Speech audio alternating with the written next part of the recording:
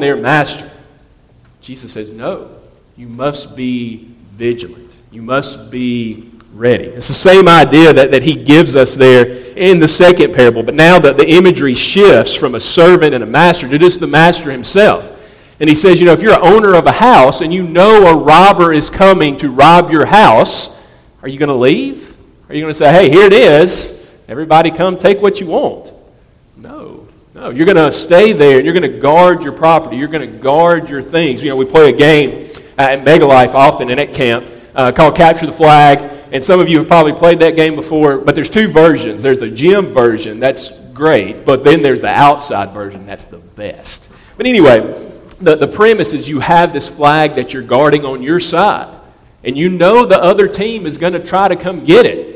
And so before you get started, you say, all right, you stand right here by the flag, don't move. Don't leave it, don't go anywhere else. If anybody comes, you get them, right? Don't try to go get the flag on the other side. You stay right here. Jesus is saying the same thing. If you know somebody is coming to rob your house, you will stay right there. You will be ready. And so that's the point that he makes there in verse 40. You also must be ready for the Son of Man, and he is coming at an hour that you do not expect. So it's a call to readiness. Now, as we move to the third parable, as so often is the case, though this seems fairly clear, the disciples, they need some help with interpretation, right? They ask the question, or at least Peter asked the question, Lord, are you telling this parable for us or for all? Now, I'll be honest with you, I'm not sure what Peter's motivation is here. I'm not sure what the disciples are getting. I don't know if they're saying, hey, we're ready, so are you saying this for all these guys back here? Or if they're saying, hey, this is just for us. I'm not really sure. But notice that Jesus, he does not answer their question directly. He answers it with this parable that he gives next. And again, it's this idea of servants and this idea of masters. He says, who is the faithful and wise manager? Well, it's the one who, when the master comes back, he will find him doing exactly the job that he left him to do. In this case, it is feeding the people, the other servants, right? He leaves him that job. What about that unfaithful servant? What about the one who doesn't do what the master gives him? Well, he's going to receive a terrible punishment, right? He doesn't think the master is coming, and so he begins to drink and eat. He begins to beat the servants. The master comes back. He says he cuts him in pieces, and he puts him out with the unfaithful. Now, if it ended there, we could just make this application back to where we begin. And it's certainly there. I mean, again, Jesus is saying, be ready. But I want you to notice there in verses 47 and 48 that he really does begin to answer Peter's question. Who exactly is this for? And there's two ways we need to take this. On the one hand, Jesus is saying that this is sort of a universal call, that all men need to be ready, right? He says there in verse 47, there are those who know much, and they know much, and they're going to be held accountable for what they know. But then there's also those who don't know very much. But still, what happens to them for not doing what they're supposed to do? It's a lighter beating, but they still get a beating, right? And so the point that I'm trying to make to you, and the point that I think Jesus is making here, at least on the one hand, is that this call is for everybody present. This call is for all. Everyone, all of humanity better be ready. It's the same call that Paul gives in Romans chapter 1, right? As kind of echoing Psalm 19, the heavens declare the glory of God. He said, what can be known of God has been revealed to them. It's been revealed to them in creation. It's been revealed to them in their heart, the image of God in their heart. And so all men, therefore, are without excuse. Everyone, whether they are here in New Albany, whether they are in the Ukraine, or whether they are in the rainforest, all men should be ready for the Lord's return, because what can be known about God, at least in a general sense, is there in creation. Now, certainly, they don't have special revelation, but they have general revelation, okay? So it's a universal call, but then secondly, notice that it gets sort of particular. Remember, he says that there is degrees of this judgment that's coming. That for those who know much, their beating will be far more severe than for those who don't know very much. Now, that's tough for us to interpret, but I think what Jesus is saying is speaking directly to the disciples. He's saying, Peter, yes, you have been entrusted with far more than the general population. You've been given the keys of the kingdom. You've been given all of this time with Jesus himself. You've been given God's word. And so, to some degree or another, you better be more prepared than anybody. In a similar way, friends, he's saying the same thing to pastors, to elders, to deacons. Man, you have been entrusted with much. The care of Christ's sheep. You've been entrusted to properly handle his word before men. You've been entrusted with much. It's the same thing that he is saying to parents and to grandparents who have been entrusted with the care of little ones. He's saying the same thing to covenant children who have grown up in church and have heard the word preached over and over and over again. Friends, we could say, in short, he is saying this to all of us in our modern world who have heard the truth about Jesus. Friends, when we stand before him one day, what excuse will we have? It's not going to be that we didn't have his word, because, friends, every single one of us have it in the palm of our hands, right? We have it everywhere, in our homes, everywhere we go, God's word is with us. It's not going to be that we didn't have access to information, because you can get on the internet and find anything. All of the great theologians, all of the great thought of Christianity ever, you can find it all. It's not going to be that you didn't hear great preaching. Now, that's not anything about me. My preaching may not be great, but friends, you can go find every preacher in the world right now. You can find any preaching you want, good, bad, or indifferent. It's not going to be that you didn't have access to the truth. What excuse will we have? Whether we know it or not, we are those people in verse 48 who much has been entrusted to. Much has been given to us. So one day, much will be demanded. Much will be required. So we see here a call to readiness. Secondly, in this passage, we also see a reason for readiness, or a reason why it's so important to be ready on that day. And you see it there in 49 through 53, particularly 49 and then 51 through 53. It says, I came to cast fire on the earth. Fire on the earth, and would that it were already kindled. And he goes on to say, of course, that he came not to bring peace, but to bring division. Came to divide. Now, again, we said this earlier, but it's true. These are difficult words. These are hard words for us in our modern context to digest. Nobody wants to hear this truth, that Jesus is coming. And on the one hand, certainly, he brings peace and reconciliation. He is the Prince of Peace. Friends, what's the flip side of that? What's the other side of it? He also comes to bring judgment. I think that the key to the whole thing is verse 50, right? He says, I have a baptism to be baptized with, and how great is my distress until it's accomplished. Now, clearly, Jesus is not referring back to what happened with John the Baptist. He's not referring back to what happened at the Jordan River, because he's looking ahead. So we can be confident here. Jesus is looking forward to the cross.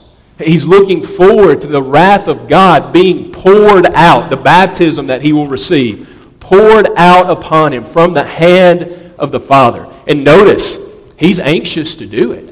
He's ready to get to that point. Now, we could stop and preach a whole sermon right there, because he was ready for you and I. He knew exactly what was coming. He didn't want to have to do what he was going to have to do. We see that in the garden. But he was ready to do it because he loved you and I. There's a whole sermon right there, but we're going to pass over that for the moment.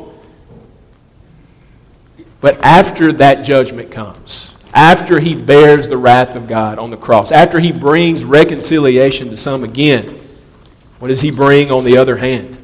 Division, right? The whole Old Testament had led up to this moment. We as New Testament people all look back to this moment. It is the hinge that history swings on. That moment on the cross is the moment, right?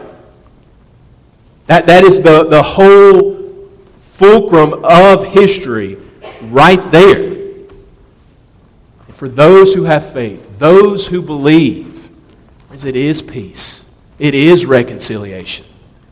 But for those who don't believe, it is only division. Jesus is the dividing wall. Paul says the same thing in 2 Corinthians chapter 2. Remember, he says, our word is an aroma of life to some, it's an aroma of death to others.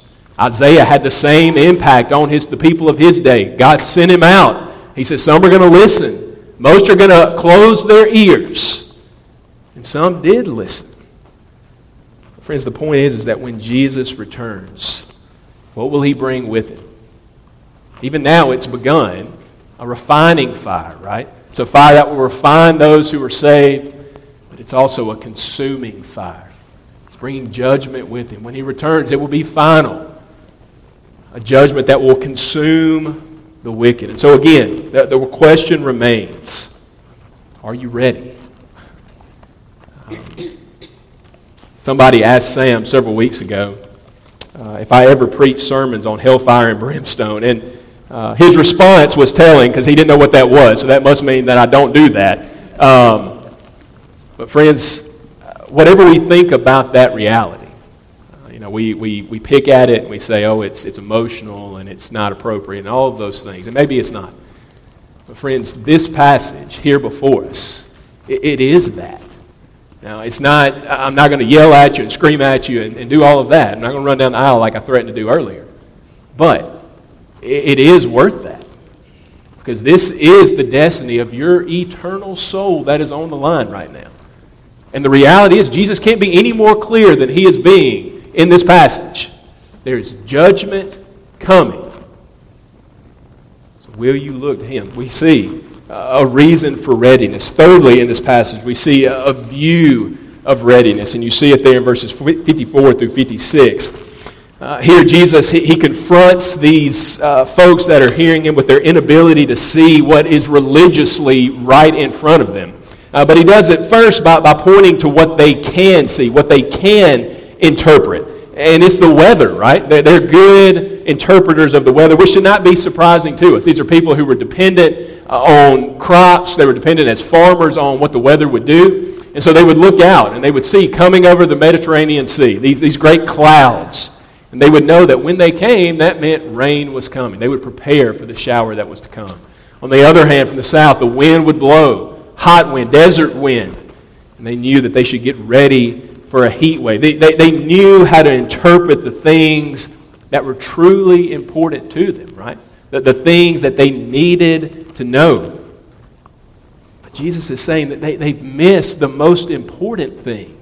Remember, these are Jews. Jews who supposedly had been looking for Jesus to come for some 2,000 years. They'd been waiting on the Savior. They'd been waiting on the Messiah, and now here he stands right before them, and they miss it. They can't see it. They miss the point that Luke has made over and over again with his miracles. The point that Luke has made with the prophecies that he has given. Remember when he unrolls that scroll of Isaiah, and he says, today this is fulfilled in your hearing. Jesus is making the point. All that you've been looking for is right here, and yet they've missed it. And so we need to ask the question, what is the sign?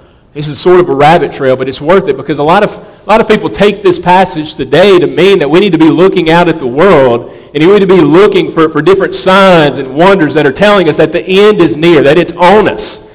And look, to be sure, the Bible says to us that in the last days there'll be wars and rumors of wars. There'll be famine. There'll be all of these various things that we will see. The question is, when are the last days? If you read through your New Testament, you're going to notice that Peter and Paul and all of those apostles, they write as if they are in the last days then. So the question becomes, did they just miss it? Did they get it wrong? Did they misinterpret when Jesus was coming back? Well, friends, the answer is no. That moniker, last days, is not a quantity of days. It's a quality of days. Since Jesus' ascension and until his next coming, we are in the last days. Right now, we are in them. Until whenever that ends, we're in them. And so, yes, we can look for those signs to be sure of that. But what's the sign particularly that we need to be looking for? What's the sign that Jesus is pointing them to here? It's not weather. It's not wars. It's himself. He's saying, I am here. Don't miss me. That's where we need to be looking. Not to what's going on in the world and saying, well, Jesus is going to come back on this day. Friends, the Bible's clear. If anybody tells you that, they're wrong. Jesus said, I don't know when that day is. In his human nature, he didn't know. And so if they're making predictions that are definite, that they're not right. The Bible's clear. And so the sign that we all need to be looking for is what Jesus has accomplished for us. We need to be looking back to his finished work. We need to be looking back to what the Bible says about him over and over and over again. Friends, this, what we hold in our hands, is the only sure revelation of God you have. Okay? And so if this doesn't say it, then it's not true. Well, it may be true. But if it doesn't say it here, then we have no reason to trust it completely. We look to Jesus. We look to his word. And so we have a view to readiness. Look for the signs. And the sign is Jesus and all he has done. That's the whole point that Luke has given us in this book. Over and over and over again, he's trying to show us who Jesus is. And so we have it here in our hands. Now, fourthly and finally, we see a plan for readiness. We've seen a call to readiness, a reason for readiness, a view to readiness. And finally, Christ shows us here how to be ready. And this is the most important part, right? We can talk about all of these things. We know we need to be ready. But at the end of the day, we need to know how exactly it is that we can be ready. Now, to be sure, there's going to be much in the way of specifics that can go along with what I'm about to say. Our lives are going to manifest themselves in readiness in a lot of different ways. Friends, just simply, what I want to get at today is the foundation. What I want to get at is the fact that if what I'm about to say is not there, if we are not dependent wholly on this, then the rest of it doesn't matter, right? This is how we are ready. And you see it there in verses 57 through 59. Again, one last little parable. And on the one hand, if we read this through, we would say, well, this is some pretty good practical advice, you know. Jesus says, if you have an accuser, settle with him before you get to the judge, because the judge may require everything of you. He may throw you in prison, and then you're going to have to repay it all, and while you're in prison, you'll never be able to repay it all. So you'll be in prison all the days of your life. Again, if you find yourself in a situation like this, it's just sound advice. It's good advice for you. But obviously, given the context that we have, it's safe to say that this is more than just a good worldly example to us, more than just good practical advice. Spiritually, friends, we too have a debt. We have a debt that, like this man, we cannot possibly hope to pay ourselves. And the reality is every single one of us, hear me now, every single one of us have a date with the judge. It's coming. And so the point that Jesus is making is we need to be prepared for that day. We need to settle. But the issue, of course, is that we are so lost, we can't even begin to settle the situation ourselves. You know, faced with Jesus, if it was up to us, we would still turn the other way. We still would not be able to settle what we have. And so what do? Friends, the hope of the gospel is that the one who had every right to accuse, the one who has every right to judge, and one day will come and judge the living and the dead, in an act of sheer grace, he set those rights aside, those rights that he had as judge and king. He set them aside. Just as we saw a few weeks ago, he subjected himself to the will of the Father. He received that baptism in verse 50. And he became obedient even to the point of death on a cross. And he did so that we might be redeemed, so that we might be reconciled to him. He stands as our substitute and does what we could never hope to do ourselves. He takes the wrath of God, poured out, the wrath of God that should have been poured out on you and me. That was the baptism we deserved. But he took that baptism so that now, as we look to him by faith, as we rest in him, we can be ready. This is it. There is no other way to say, I'm ready for Christ's return. If you're looking to anything else, if you're resting in anything else, you're not ready. But if we look to the finished work of Christ, then friends, we can say with confidence, we look to the one who died even for the worst of sinners. We can say we're ready. And look, I skipped over it, and I shouldn't have done it, but I did. In that very first parable, did you notice what happens when the master returns and he finds the servants who have faithfully served? Flip back over there and look. The whole thing gets flipped on its head. The servants are there and they're ready and they greet their master. And what does it say? He says that master, in that moment, he's going to turn the tables. He's going to sit those servants at the table. And he's going to come and he's going to begin to serve them. That's what a joy that is. You know, when we gather around the Lord's table for communion, we're getting a taste of that already. But then when we turn to the book of Revelation and you see that great wedding feast of the Lamb and he is there, and he is serving us. That's the reality for all of us who are resting in Christ. It's by his sheer grace that he does it. And I can't explain it to you. I can stand here and rejoice alongside you that he does it, that he's promised that that's the case. And that's exactly what he's done. In his mercy, not only has he saved us, but one day he will exalt over us. One day he will come and he will serve us. So again, friends, as we try to bring this to a close, let me ask you, I can keep going and I can talk all at the same time. How about that? If you turn on your bulletin, you see there, Revelation chapter 1, verses 7 and 8, it says, Behold, he is coming with the clouds, and every eye will see him, even those who pierced him, and all tribes of the earth will wail on account of him. Even so, amen. I'm the Alpha and the Omega, says the Lord God, who is and who was and who is to come, the Almighty. Let me end with this, the question that we began with. With that truth in mind, knowing that it is a reality, are you ready? Are you ready for his return? As we pray together. Father, we pray that you would make us a people who is ready.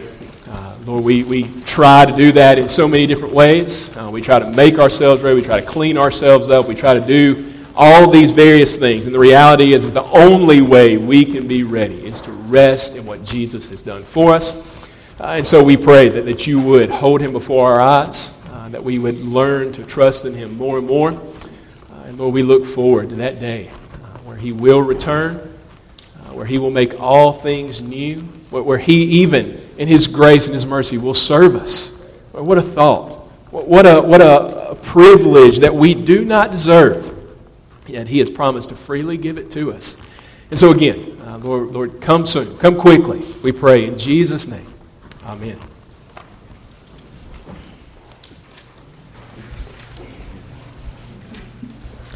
As we conclude our service now, let us sing together hymn number 327. And we can confirm together that one day he is coming. Let's rejoice in that fact together. Please stand as you're able and let's encourage one another as we sing.